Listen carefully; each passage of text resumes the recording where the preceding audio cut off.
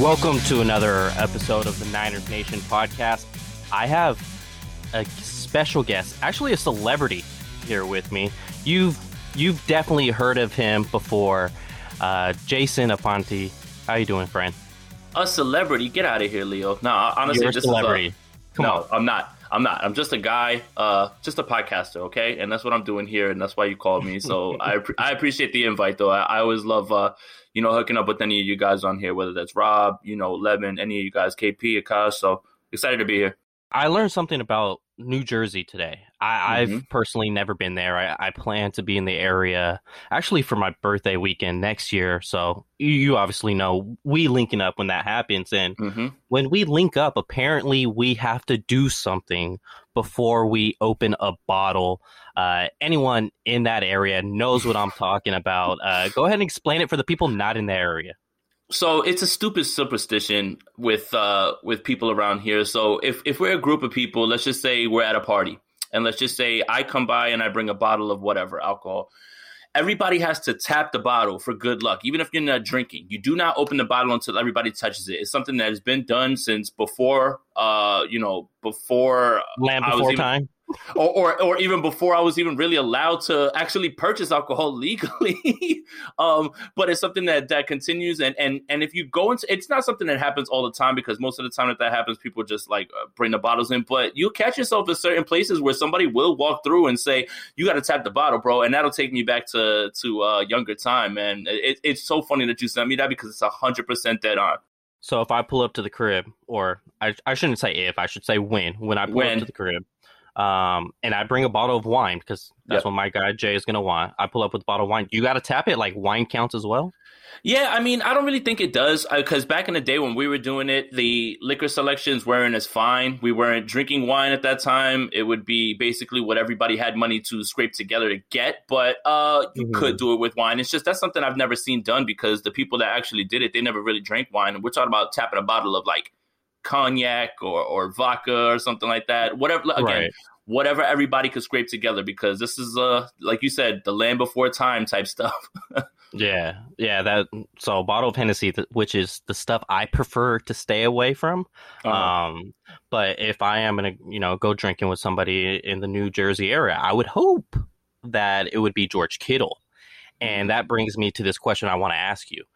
Is George Kittle the biggest 49ers icon? I'm talking about current state on the 49ers, not became an icon after the 49ers, just let's say after they retired or moved on to a different team. Is he the biggest icon the 49ers have had on their current roster since who?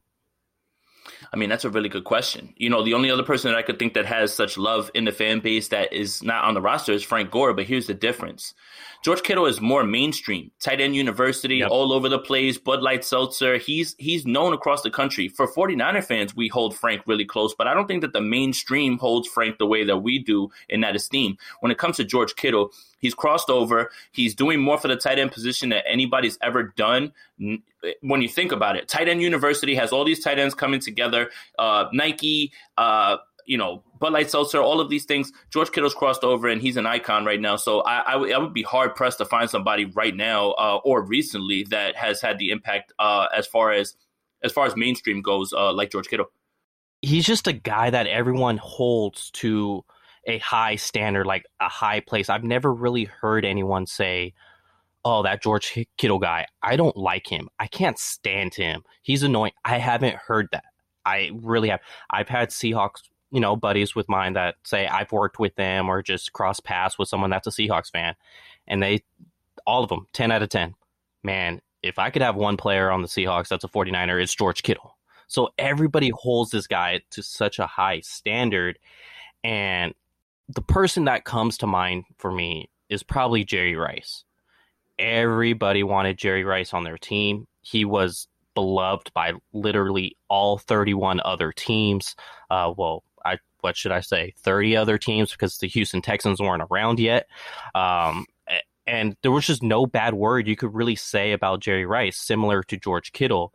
I would throw Kaepernick in that mix, but only more so, say, once his playing days were over. When he was his last year with the 49ers, he was on the rise. He was He was an icon in my personal mind, but that more so took over once his football career ended, which it unfortunately ended too early. That's the only reason why I would kind of go Jerry Rice before Kaepernick. And you talked about it, the 1 year of Dion. Ooh, talk about icon. Like that guy's middle, like that's in his name somewhere. Like his second middle name is Icon. That's the person that I was really thinking about. But again, it's only 1 year. But Dion, I'm talking about like flashy, everybody knows type thing. And that's the first person I thought of, which was Dion. So that's actually really, really good. That's a good answer because, you know, Dion was an icon. And not only – so it's one thing to be an icon because you're a fun guy or a fun player or you do fun things. He was the best. He's the best of all time. And that's kind of where I'm at with this. So, I mean, it's only been 1 year of that. But right now, it's hard for me to even put him over George Kittle at this point just because Kittle's been here so much longer. And I think 49er fans and the mainstream, they really love the story of Kittle, right? Fifth-round pick, guy from Iowa who just burst on the scene, broke the tight end record. And like I said, he's doing more for the tight end position than anybody's ever done, ever. And now tight ends get more love ever because of him, because of Kelsey, those guys. So, and George Kittle's just a fun guy. You know, we all know that the NFL stands for no fun league. That's not the case with George Kittle out there. So I think that's another thing that people gravitate to.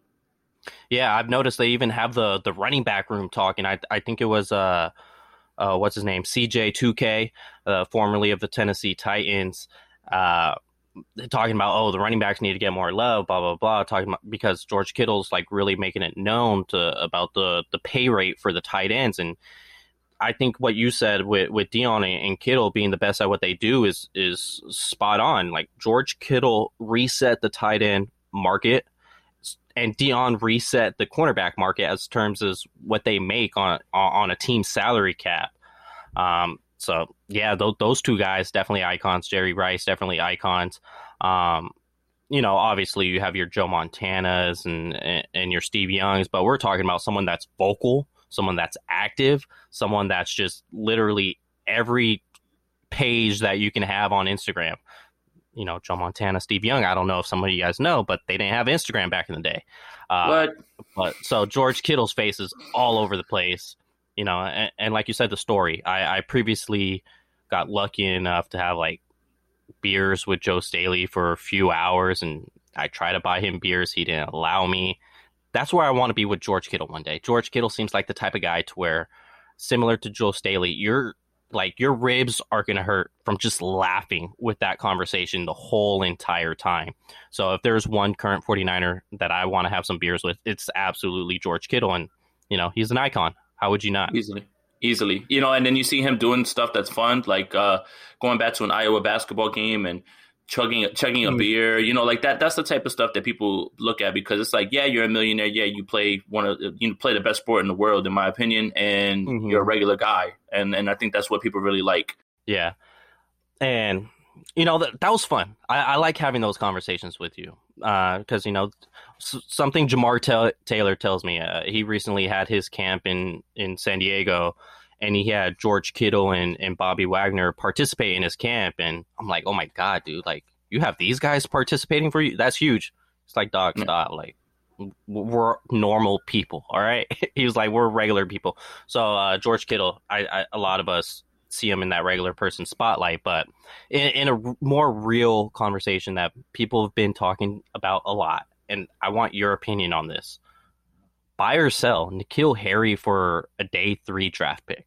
How can you not buy that? I mean, I understand the concerns. He can't separate.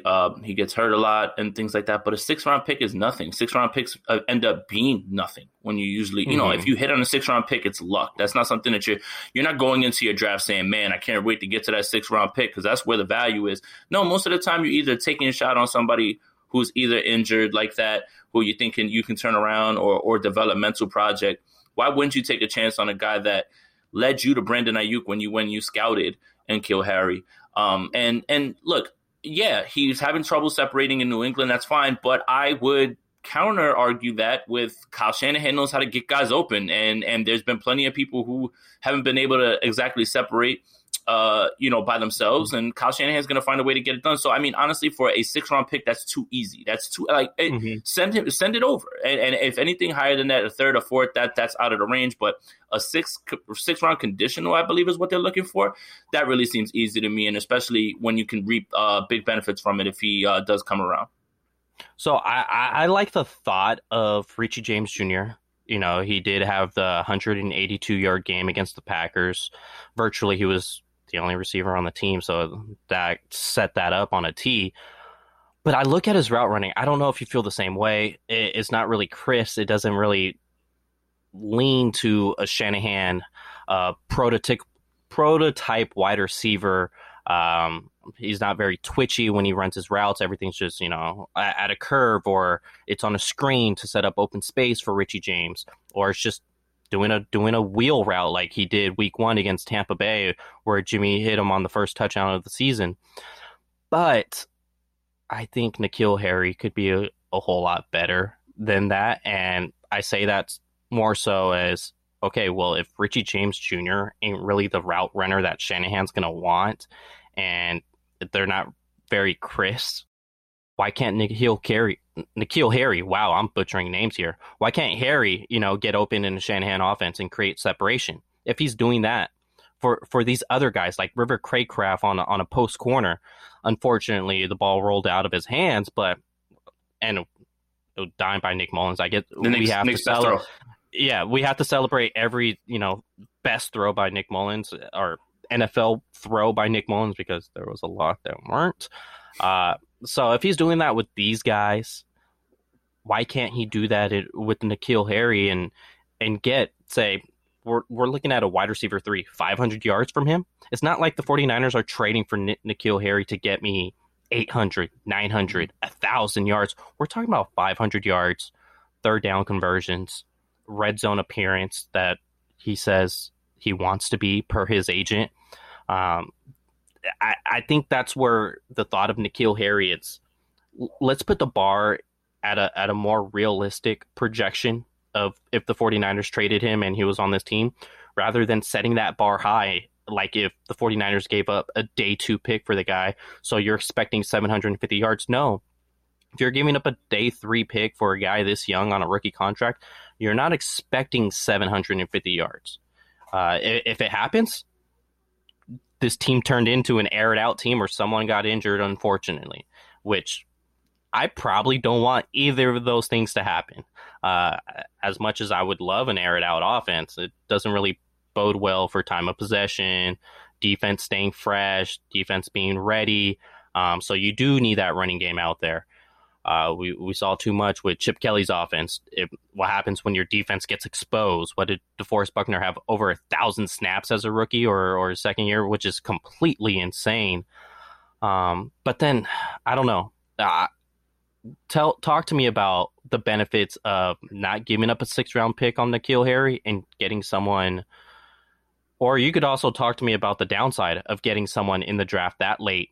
So now you have 4 years of service time compared to just 2. Well, I'd compare it to Juwan Jennings. He was a 6th-round pick, and he wasn't even on the team last year. And it was a lot of his issue was he couldn't separate. That's what they said. Now all accounts out of camp this year are that he's much better. But I think that, again, speaks to my point about 6th-round picks being developmental people you're taking a shot on anyway. We already know, this is well documented, that the 49ers were in on N'Keal Harry. They went and they scouted him, and that means that they really enjoyed something about his game. So, and we also know that when Kyle Shanahan gets it in his head about a guy, he gets tunnel vision. I kind of brought this up in a tweet. Yep. I don't want to really get too many people upset, but Jalen Hurd got drafted with Terry McLaurin on the board.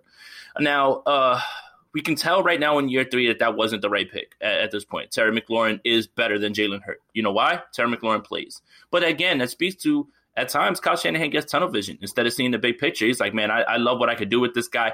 You miss on Terry McLaurin, who obviously with the quarterback play would have done the same exact thing that he did over there in Washington, because Dwayne Haskins, Kyle Allen, Alex Smith, those were his quarterbacks. So Kyle usually has tunnel vision when it comes to guys. So, and N'Keal Harry's somebody that they did identify that they really liked. Doesn't make sense for you not to take a shot right there on him in the 6th round. This is a guy who was drafted in the 1st round, has actually played at at this level. He's caught a few touchdown passes from Tom Brady, so it's not like he's never played before. So if anybody can get anything out of him, it's Kyle Shanahan. But the separation is the biggest concern, in my opinion, and pretty much everybody's opinion. That's probably the only downside is like, okay, you get rid of a 6th-round pick, it's not really going to burn you. But if N'Keal Harry just continues to be what he is, then you're kind of wasting your time. But I don't see why you wouldn't try to give a shot at it and see what you can get from him, at least for a season, because then it's either, you just straight up cut him. I think his guaranteed money is like a drop in the bucket of like $1 million something. That's it. And for this year and next year. So it's not even like it's cost effective. It's not like it's too much money or anything like that, or the cost is too great. So all of these things, when you add them up, it actually makes a lot of sense for you to give a shot and kick a tire on them. I mean, if we're kicking tires on Mohamed Sanu and other players, I understand Mohamed Sanu's been in this offense and understands it. But come on, N'Keal Harry, you got to give him a shot as well, too, especially when you look at some of the wide receiver 3 candidates on this team. Like Austin Watkins. We love Austin Watkins, but he was undrafted. And if he would have been drafted, it would have been a 6th-round pick in the same way. And it seems to me, like from all accounts so far, he's probably going to be a developmental pick. So that's the thing. When you weigh the cost of the 6th-round pick to what you can get out of N'Keal Harry, I really don't see too much of a downside, but there is a little bit of a downside when you look at it like that. Yeah, and it's also, if you get in a guy like this, who is he going to block? Is there any day 2 picks that he's going to block to not make the roster? Probably not. And if the 49ers paid Trent Sherfield's pretty good money for a special teamer, pretty good money. So are they going to hold 2 special team wide receivers on the 53? And I'm talking about Richie James Jr. and Trent Sherfield. I don't know. Would you rather get a true wide receiver than hold 2 of those guys? There's no one really that is going to make you say, we can't trade for him, because then this guy is basically going to get cut. If Jalen Hurd is healthy, he's absolutely making the roster. River Craycraft, he's borderline guy. He's got to show out in camp for me. But even if they get N'Keal Harry, I don't think that changes his projection of the team. I don't think so either. Yeah. So, and I look at N'Keal Harry's hands, because that's very, very, big part of it, at least for me. That's kind of why I transitioned to a corner in my playing career, because my drop percentage came a little too high when I went to college. N'Keal Harry last season with the New England Patriots had a 1.8 drop percentage.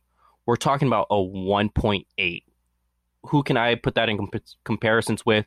Deebo Samuel, which Deebo Samuel's somewhere going to be, 8% range. So he's about an eighth of that. So he's a reliable guy that you could use as a piece to be that Kendrick Bourne role, unless it's Mohamed Sanu that you have your heart sold out on, which, according to social media, he's looking like a different Mohamed Sanu, not the one the 49ers had last year that was, by reports, injured, and that's kind of why he didn't stay on the roster. Yeah, and we know, and here's the thing, we know what Mohamed Sanu can do. I don't think that he's going to be able to duplicate any of the stuff that he did in Atlanta. You just know that he knows the system, he's solid, and I like guys with a track record, so I understand that portion. It's just, when you talk about upside, or at least unlocking something else, and N'Keal Harry has it. One more thing I wanted to say about N'Keal Harry is the propensity to not want to go over the middle. So he got knocked out of the 49ers game by Tarvarius Moore, if I'm not mistaken. And he's been pretty vocal about concussions and being at the forefront for, CTE and stuff like that. So nothing wrong with that, but I know that it concerns him, obviously, going over the middle and taking big hits. So, you alligator arm one throw over the middle, ends up being an interception, stuff like that. So that's all part of his game. That's all part of the negatives that he has going up against him right now.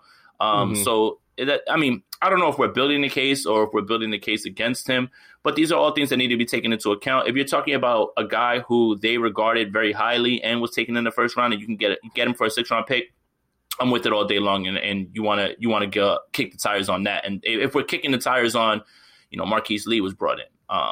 And you look at the hodgepodge of wide receiver 3 options, right? It seems to me it's going to be a committee. There's not going to be one man who's going to take it all over. It's going to be either one, whoever's the healthiest, or 2, whoever's the most productive. So why wouldn't you want to throw somebody in there like that, like an N'Keal Harry who was taken in the first round? Sixth round is an easy investment. If I would have heard that, I would have made the call right away and just sent them over there. And it's fair. when mentioning Mohamed Sanu, he's definitely reached the climax of his career. So it's what can you really unlock that we haven't seen yet? Probably nothing, to be fair. Nothing against him. Quarterback from the Wildcat? Are we doing that again? Are we doing that again? Yeah, we might be with Mohamed Sanu. He's the best quarterback in Atlanta Falcons history. Perfect Sanu from the Wildcat. Perfect passer rating. Go look it up. That's a real stat. The reason why Jason and I, laugh so much on that is because if you Google Jerick McKinnon from the Wildcat, what pops up on Google Images? It's me and Andrew talking about it in our YouTube video. So our meme made it to Google. But yeah, anytime anybody goes to the Wildcat, anytime Jerick McKinnon is brought up, it always ends up with that joke. You got to stick with the bit, man, even if he's not with the team anymore. I can't wait to see him run it in Kansas City so people can tag me. That's the best part of my day. Like, whenever any McKinnon comes up, people are just, like, tagging me, like, oh, look, Jay, here's your guy. It's just become such a joke at this point that it's like, if you don't laugh, you're going to cry. You're unfinancially invested in the rest of Jerick McKinnon's career. Yeah, just got my hands on his jersey. So we talked about Mohamed Sanu reaching the climax of his playing career. Let's talk about someone who hasn't yet. Brandon Aiyuk. And NFL.com predicted in an article where they wrote a first-time potential player for every team. And the 49ers selection that they made was Brandon Aiyuk being a first-time Pro Bowler representing the 49ers, that he would be their potential first-time Pro Bowler. Do you agree with that statement, or do you have somebody else in mind that you would say this guy would be a first-time Pro Bowler?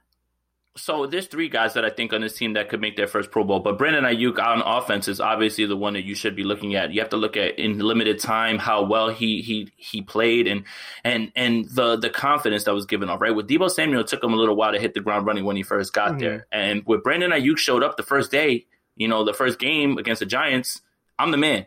Or the Jets. He played against the Jets, played against the Giants. I'm the man. He had that sort of confidence, and he was like baking really good cornerbacks in his first year.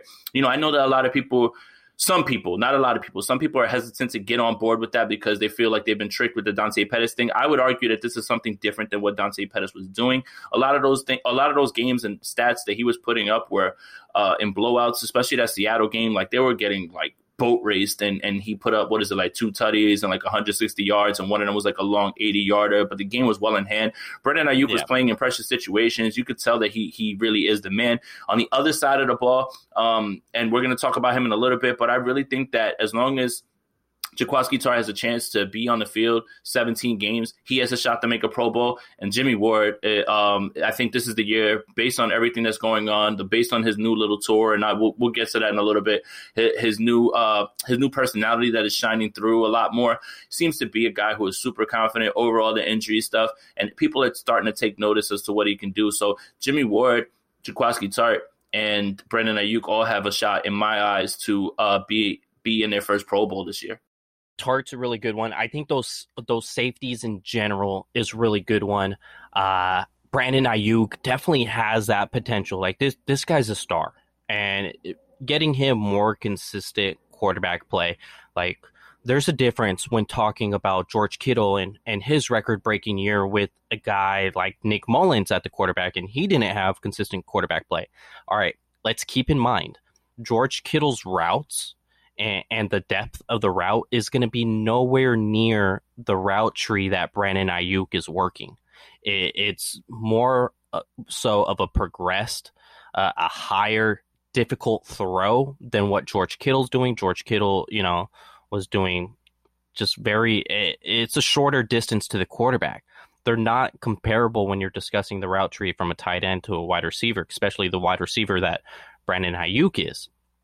So, thinking that George Kittle had that historic year compared to Brandon Aiyuk, saying, oh, Brandon Aiyuk could still do it. No, it's very difficult. Only one wide receiver in recent mind has done it with not so great quarterbacks, and that's DeAndre Hopkins, which he's regarded as the best receiver, top 3 undebatable in the NFL. So expecting, oh, well, Brandon Aiyuk should be able to do that in his rookie year or year two, just it seems a little unrealistic. That's the take of the show, is I'm saying unrealistic in every single topic so far. But I would probably say Jimmie Ward. This new energy that we're seeing from him, I think that's going to feed out onto the field. And it's also, what is it doing? Putting himself in headlines. When your name is headlines and it comes to the point where you have the fan votes, who are they going to typically vote for? The guy that's having a hell of a year plus the guy with the name. Now that Jimmie Ward is, basically in being the centerfold of 49ers offseason that he has been, 1 week it was a tight end can't get nothing on me, nothing over 50 on me, only George Kittle, but he's on my team, so that's not going to happen this year. And then the next week he goes on Grant Cohn's show and basically backs up everything that he's saying. And then I think the week before, or a couple days before that, he was on with Brad Graham of the SF Niners, that's been on this show a couple times, talking about the DeAndre Hopkins fight that got surfaced around the internet as well. So it's, this guy's getting a headline for himself. His plays always, the past 2 years has been fantastic regardless. He's been a top safety in his play the past 2 years. And how I look at it is Pro Bowl rosters, they have 4 wide receivers as well as 3 safeties. The wide receivers, it's going to be very, very competitive, which it's usually numbers based. Like Brandon Aiyuk can have a Pro Bowl year, but could only surface just over 1,000 yards and not a crazy amount of touchdowns. Yet he's going to be going against guys like Devontae Adams, who's probably just lock him in for 1,300 yards. Justin Jefferson, lock him in for 1,300 yards. DK Metcalf, Wilson's going to throw those rainbow balls that are going to drop in the bucket, 1,300 yards. Mike Evans, DeAndre Hopkins, Mike Evans. Mike Evans is going to have the touchdowns every year.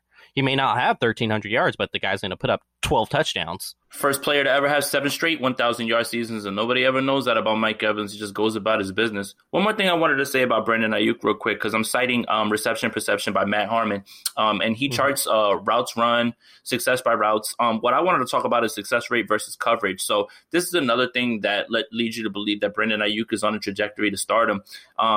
He ran 40% of his routes against man for a 75.7% success rate, which is 88th percentile. That's actually really good. It's the higher the percentile, for the people that don't know, is where you want to be. You don't want to be in the first percentile. You want to be in the 99th. And then against press, 23.4% of his routes, 77.6% success rate, which is even higher. That's 86th percentile for a rookie who played on the outside 78.9% of the time with very little, there's other receivers to distract. He didn't really have that. That's another reason why, it isn't realistic to say that Brandon Aiyuk is going to make a Pro Bowl. You're right about that, because you just labeled all of these great receivers. It's a beautiful time in this league where there are so many amazing receivers. Mm-hmm. But here's the thing with the Pro Bowl. He could get in, somebody gets hurt, somebody makes a Super Bowl that he can't play. Yep. Those are the type of things that he'll probably get in on. But he could, like you said, he could totally have a Pro Bowl season and not be named to the roster. So if it's whether he makes the roster or has a Pro Bowl type season, then those are two different answers. Probably won't make the roster, but probably will have a Pro Bowl like season, and those can both be true. Yeah, and I think it could be true that he could have that type of season with either quarterback this year. You get a 17-game Jimmy Garoppolo, I think you get a Pro Bowl season from Brandon Aiyuk. Whether he makes the roster or not, like you stated, different conversation. And if he has Trey Lance for 17 games or less than that, I think he has a Pro Bowl season as well. He's just that guy to where when you call his number, it's going to be reliable production. It's going to be reliable. But then the other guy we talked about, Jimmie Ward, now that he's had a home, it's been reliable production from him as well. And with Sean McVay, he talked about this on Grant Cohn's podcast on YouTube, that he doesn't understand why Sean McVay keeps challenging him. It's so funny because we talk about Sean McVay like recently a lot because of the whole Shanahan interview with Sean McVay, and now Jimmie Ward brings him up talking about, I don't know why he continues to challenge me. I feed him every time. It must be a flaw in his offense. Like, why do you think that Sean McVay keeps challenging Jimmie Ward per Jimmie Ward on that? Because he's sleeping on him. And he thinks that, because he's a safety, that you usually get the better of those guys, especially in the slot. But in 2019, I forget, it was at the end of the game, that first Rams game, Jimmie Ward erased two back-to-back plays, 3rd and 4th down, with Higbee. I think it was he had to cover Gerald Everett, which is a tight end. Then he had to cover Cooper Kupp, which that's all the more impressive because that's a wide receiver, and Cooper Kupp is shifty in short spaces, but he never seems to do anything against the 49ers. I don't know. I maybe Sean McVay has this portion of his brain that just says he's a safety. It's fine. Keep going at him. But if you keep watching, nothing happens. He was playing on the outside in last year's game in which Nick Mullins beat them in LA, and he was locking up Robert Woods. And that's something that flexibility is something that nobody else has, especially from the safety position. So it's a good question why he does. I don't know why he does. He shouldn't, but he does. And Jimmy knows that. But I think it's more because Sean McVay probably is going off of that old adage of like safeties can't cover like that.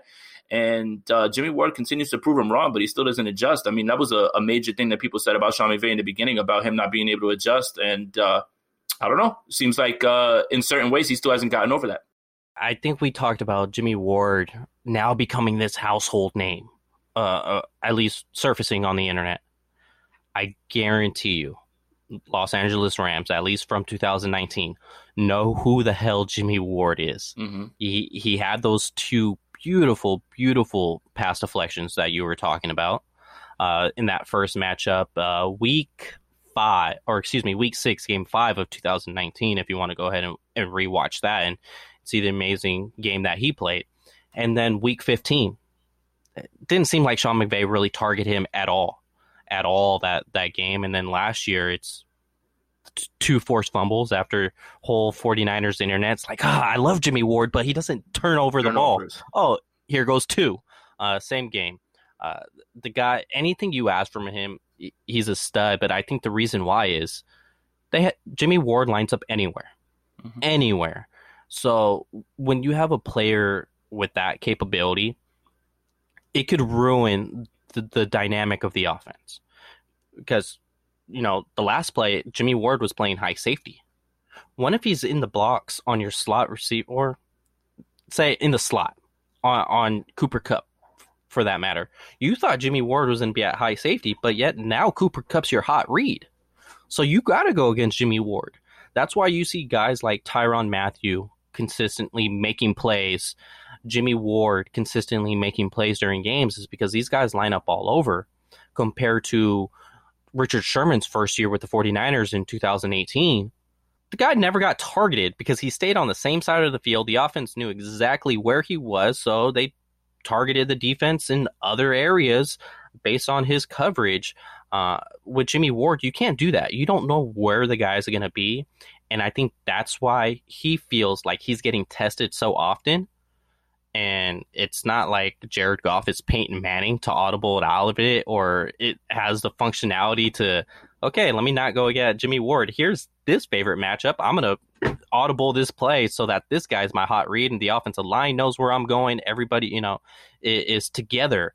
Jared Goff's, as that video says, you're not that guy. Yeah. You know what's funny? What people forget too is in that last Rams game, Verrett and Sherman played. So now you're Jared Goff.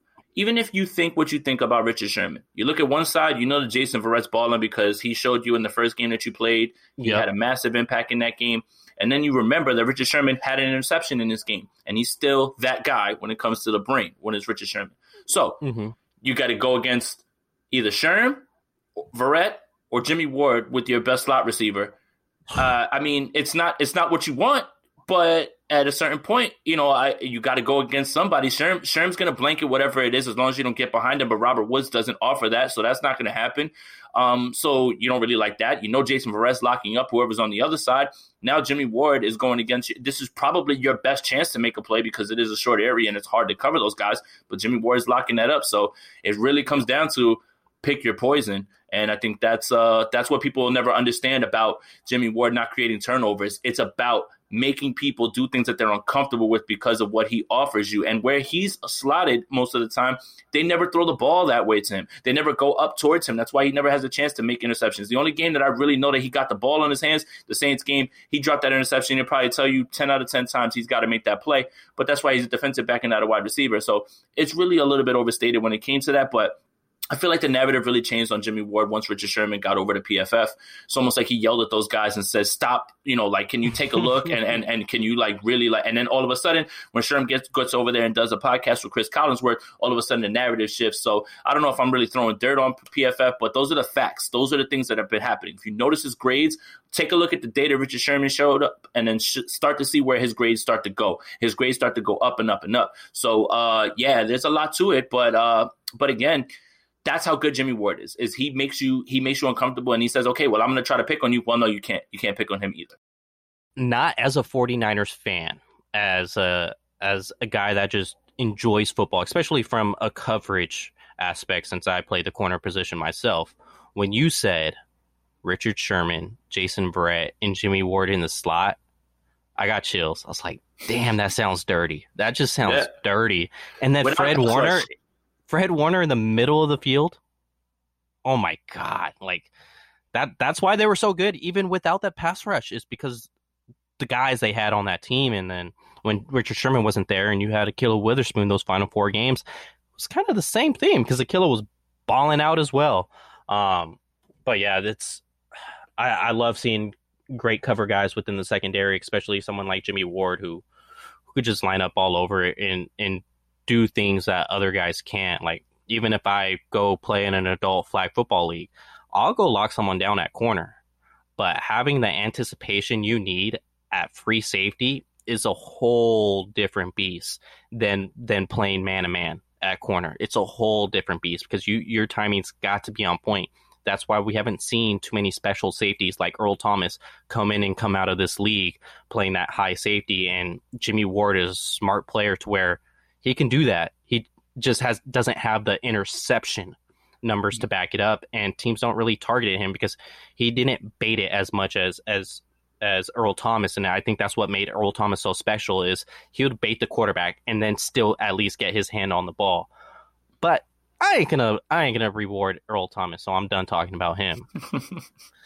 Well, one more thing I wanted to point out real quick from that second Rams game, the second forced fumble. If you watch it from the All 22 angle, for anybody who has Game Pass, what you're gonna see everybody else in man, but Jimmie Ward almost like the Red Sea parts, and he almost starts like walking to the line knowing, and as soon as Jared Goff takes off with the ball, he's the only one in the area, and he was able to knock that out right away. So again, it's about recognition. It's about understanding at that position, understanding what you're seeing, and once you see something, once you see the quarterback start to move, once he passes the line of scrimmage, that's it. It's yours. And Jimmie was already moving towards that. So it's all about instincts, and I think that that's some of the stuff that gets lost. And I implore anybody who can to check that play out, because I was really impressed with the way that it was confidence. It was just straight confidence. Everybody's going in different directions. He's the high safety. He takes a few steps up and boom, he's already in the middle of the field, and he strips Jared Goff and turns the ball over in a big way. So just instincts, man. Yeah. Like how Tyrann Mathieu gets celebrated in this league for, being a utility man in a secondary, I guess we could say. Mm-hmm. I want Jimmie Ward to get some of that love now, to be that utility man in the secondary, because he is a hell of a player. And Jason, you're co-founder of OnlyShans, correct? Co-founder, yep. Mm-hmm. Okay. So I feel like you're going to lean a certain way on this question. If you can, we're going to stay on the Sean McVay page here, since Sean McVay is just, putting himself in the 49ers media the past few weeks. If you could have one coach, whether it's Sean McVay or #OnlyShans, Kyle Shanahan, for the next 5 years, we understand McVay has Matthew Stafford, who I think is going to make a name for himself now that he has a really good roster and a really good coach, as well as Kyle Shanahan, who has a win now quarterback with basically 2 win now quarterbacks with Jimmy G and Trey Lance. But once he does turn the chapter on Jimmy G, he has Trey Lance there. I'm going 5 years instead of 10 years because I don't know how many years Stafford has in the league. So next 5 years, Who are you taking? Sean McVay or Kyle Shanahan? Kyle would trade. Kyle would trade for 5 years because you're not going to have to pay him until that 5th-year option anyway. Nothing against Matthew Stafford. He's 33 years old. That means he'll be 38 in 5 years.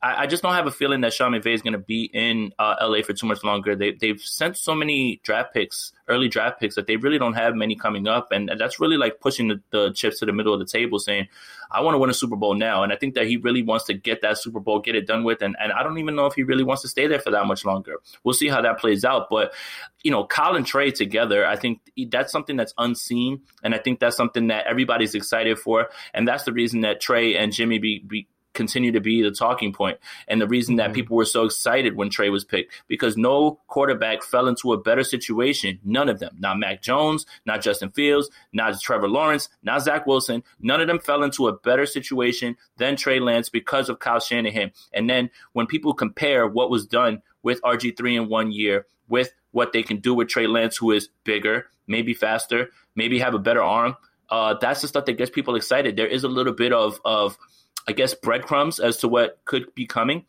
when you look at that first year with RG3, because that wasn't his pick, and he still grafted his playbook to him, and he won Offensive Rookie of the Year. Now imagine Kyle Shanahan got the guy that he really, really liked, apparently, and now he can open up that playbook even more. Give me the unknown factor and unknown ceiling of Kyle Shanahan and Trey Lance. I'm always forever going to pair the Trey Lance and Kyle Shanahan duo with what his father had in Steve Young and John Elway. And what I relate that into is they could throw the ball all 3 levels down the field. They could, do it from play action. Oh, and you need them to pick up a 39 with their legs. All 3 of those guys can do that as well. So that's kind of why I include them together. Based on the way I'm talking here, it's yes, I'm taking Kyle Shanahan. I want that unknown factor. I just think there's so much that Kyle Shanahan can do with Trey Lance that we haven't seen him do with any quarterback. Because I don't think RG3 is the pure passer that Trey Lance expects to be in the NFL. And with Sean McVay, I think the guy has a very hard time to adjust. And I just say that because you look at his matchups against really, really good defensive coordinators. And we've seen the Rams get single digits in how many of those games? Yet, I get it. It's Jared Goff. It's not Matthew Stafford. I completely understand. But Kyle Shanahan very rarely gets held to single digits with Nick Mullins, CJ Beathard, which are by far lower of the scale in quarterbacks in regards to what Jared Goff is. So I just trust what Kyle Shanahan can do, and the NFL game is based off of points. That's the win-loss record. Breaking news here. Win-loss, they get decided by points. And that's how you win games? That's how you win games. Yes, score more points than the other team. Yards don't win you games. They don't. Wow. And so if I have one coach that I trust more than the other on who's going to put up the points, I think it's Kyle Shanahan. I think he is better at that than what Sean McVay is. And I'm going to say it now. I think Sean McVay ends up in Jacksonville after the Rams. That's if he leaves the Rams. Jacksonville, think about it. Urban Meyer's going to get into some allegations. And just quit? Every single time. He's going to get in some allegations. Just quit.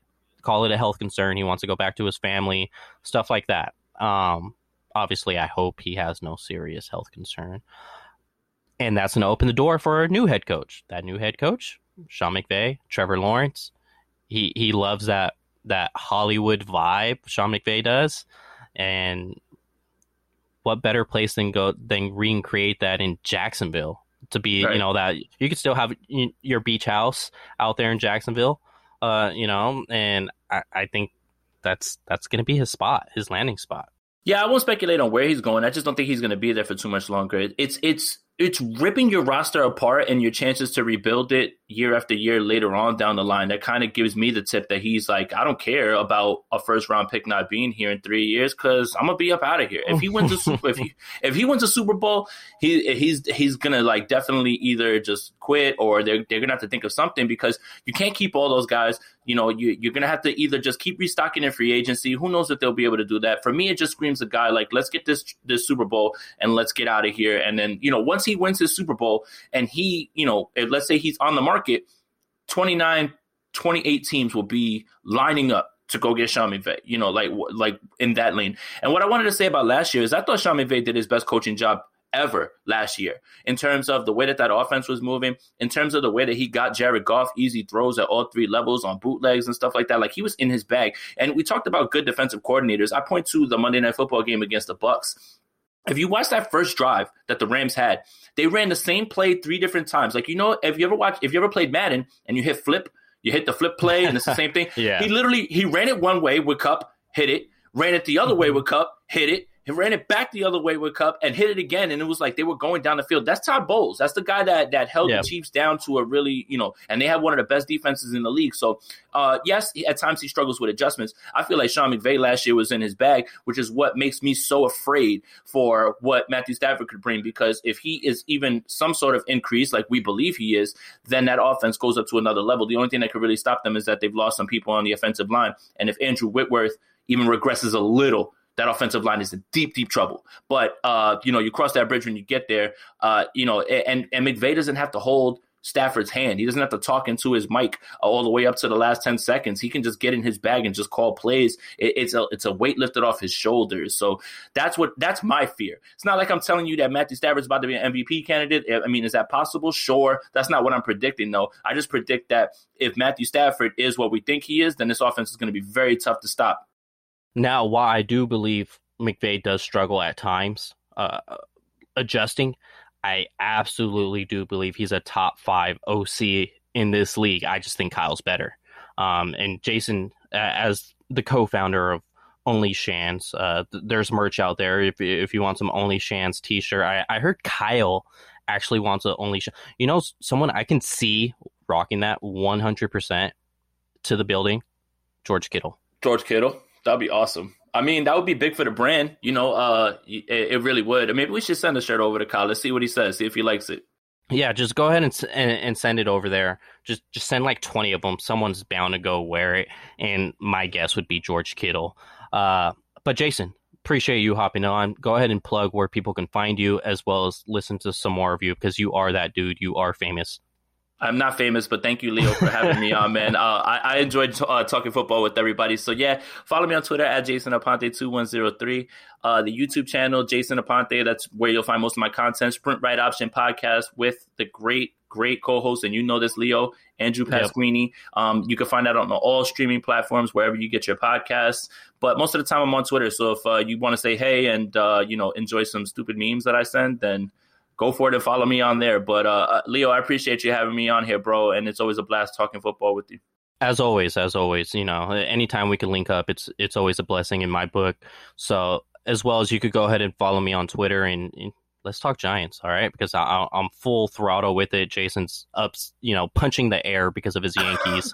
What was that yesterday? Oh my God. That was the worst. That was the worst Yankee loss after literally the night before. Garrett Cole did something that I had not seen a Yankee pitcher do in a long, long time. And then literally you follow that up with giving up 6 runs in the 9th inning to lose. And they still won the series, but the Yankees are pros at losing a game and making it seem like the whole series was lost, because that's exactly what it felt like right after that. Yes, I was just seeing the internet go wild, and my thoughts were like, "Hey, Houston, y'all lost the series, man. Chill out." They did, I mean, it kind of was a FU back to us. So, God. Yeah, well, they had 2 days of giving away 2019 merch to the fans, trying to rub it into the Yankees' face. So it's, you know, way to be sincere about it, Houston. Great job.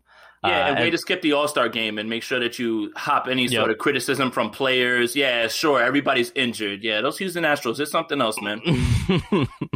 As well as you could follow my weekly content that I host sometimes on 49ers Goldmine on YouTube. So go ahead and just type in 49ers Goldmine on YouTube. You can see some work there, as well as Jason Aponte on YouTube as well. I appreciate you guys. Talk to you next week.